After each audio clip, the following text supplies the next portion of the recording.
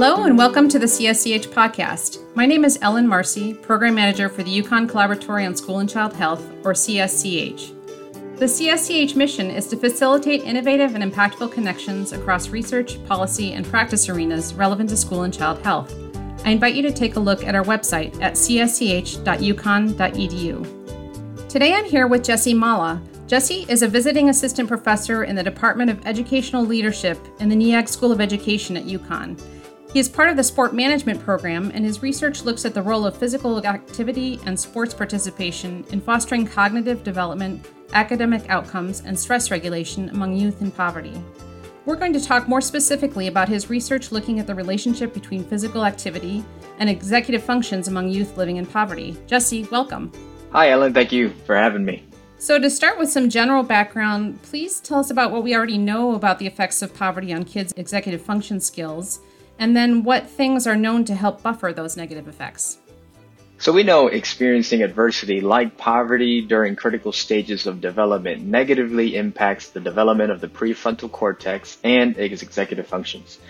It's not just poverty in and of itself that negatively affects brain development and function, but it's the cumulative exposure to environmental stressors that are associated with living in poverty, like the increased risk of exposure to violence, nutritional deprivation, and exposure to substance abuse that actually impact the brain.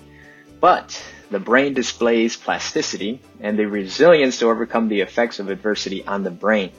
The brain has shown the ability to recover from previous trauma to optimal cognitive function through protective factors in the environment. So some things that can act as a buffer are nurturing environments, nurturing the souls of children through positive parenting strategies and the presence of caring adults. We also think that physical activity can be a buffer because various physical activities are strongly related to enhanced executive functions. But most of this research has been done on white middle-class youth.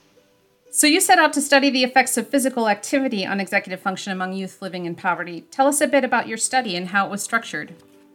Well, in order to get a large enough sample size, we relied on the partnerships that we have with 2 schools in the central Connecticut area and 1 school in Phoenix, Arizona. Over 92% of the students participating in the study were currently living in urban poverty. Overall, we had 149 students who agreed to be participants in this study, with 78 from Connecticut and 71 from Arizona. The data for this study were gathered in 2 visits mainly. In visit 1, they took 3 executive functions tests on an iPad, which included the flanker task, which measures inhibition, the dimensional change card sort test, which measures cognitive flexibility, and the list sorting working memory test, which measures working memory.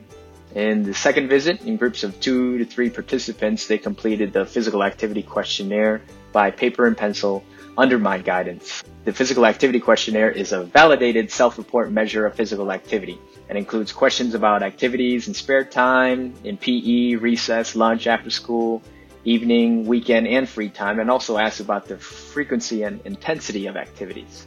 So tell us about what you found. We found a statistically significant relationship between physical activity levels and the cognitive flexibility test, but only a small correlation, and no significant correlations between the physical activity scores and the inhibition and working memory tests. We thought that perhaps physical activity as assessed from the questionnaire would improve prediction of inhibition, cognitive flexibility, and working memory scores over and above school district, sex, and maturation, but it didn't. However, we ran another analysis to assess any differences in executive functions between active and inactive participants and found that youth who participated in more physical activities had greater working memory than those who participated in fewer activities, but didn't display greater inhibition and cognitive flexibility. Can you tell us a bit more about what working memory is? Sure. Working memory refers to our ability to work with information that is not visually present before us. Mental math is a great example of working memory. In the context of sport, and a little shout out to the lack of our college football season this year, it's our ability to remember a specific play within a playbook without looking at the playbook, and our responsibilities when that play is called during an actual game. This is working memory in action.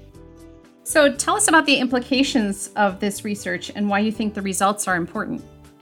The results of our study are important because our participants were all non-white, primarily Black and Latinx, and the majority of our students, over 92%, lived in poverty.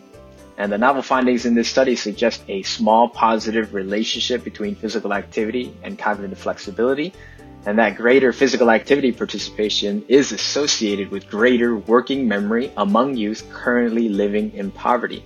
These findings are significant as greater executive functions among youth in poverty may not only lead to enhanced cognitive function, but also may lead to improved school readiness, greater math and reading skills, and school success. The findings do provide the basis for future research to use randomized controlled trials to assess if physical activity can significantly improve executive functions among youth in poverty. Further research examining this phenomenon among these specific demographic groups is needed due to the positive social and economic implications involved with improved academic achievement and its relationship to higher rates of employment and higher median incomes among young adults. So I understand you've recently completed research on another related project that looks at the positive impact of sport-based youth development programs. Can you give us a snapshot of that project? Absolutely. We developed and implemented a sport-based youth development intervention for predominantly Latino and Black boys in a high-poverty school in Connecticut. We used a mixed method, quasi-experimental design with a control group to study its potential effects on school climate. Participants engaged in 2 45-minute sport-based leadership sessions each week for a total of 20 weeks, where we intentionally taught authentic leadership skills and other positive life skills through sport to the youth. An important aspect of this intervention was our daily discussions, where we, as the coaches of this intervention, facilitated a discussion among participants regarding the skills learned from that day and how to apply them in the classroom and within the community. We administered a school climate survey before the start of the program and after program completion. We also conducted focus groups at the end of the year and found that the program had a significant effect on increasing student perceptions of school climate compared to the control group.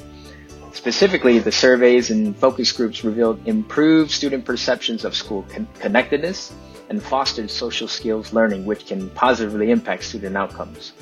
The results were relevant to this school since it was reported by the school administration that the majority of participants prior to the intervention had negative relationships with adults in the schools. But after participating in this program, their connections to school improved, again highlighting the positive impact that sport can have among youth. That's very helpful news. What would you say are the main takeaways from both studies? Well, when designed and managed properly, sport and physical activity can be used to improve cognitive and academic-related outcomes among youth in poverty. But I can't stress enough that to achieve the positive cognitive and school-related outcomes through sport and physical activity, it is not just a matter of increasing recess time or free time to run around. Sport and physical activities have to be intentionally designed for youth to learn and practice life skills. They must have a positive, supportive environment among the adults and peers involved, and have the appropriate level of physical intensity in order to have the most optimal outcomes.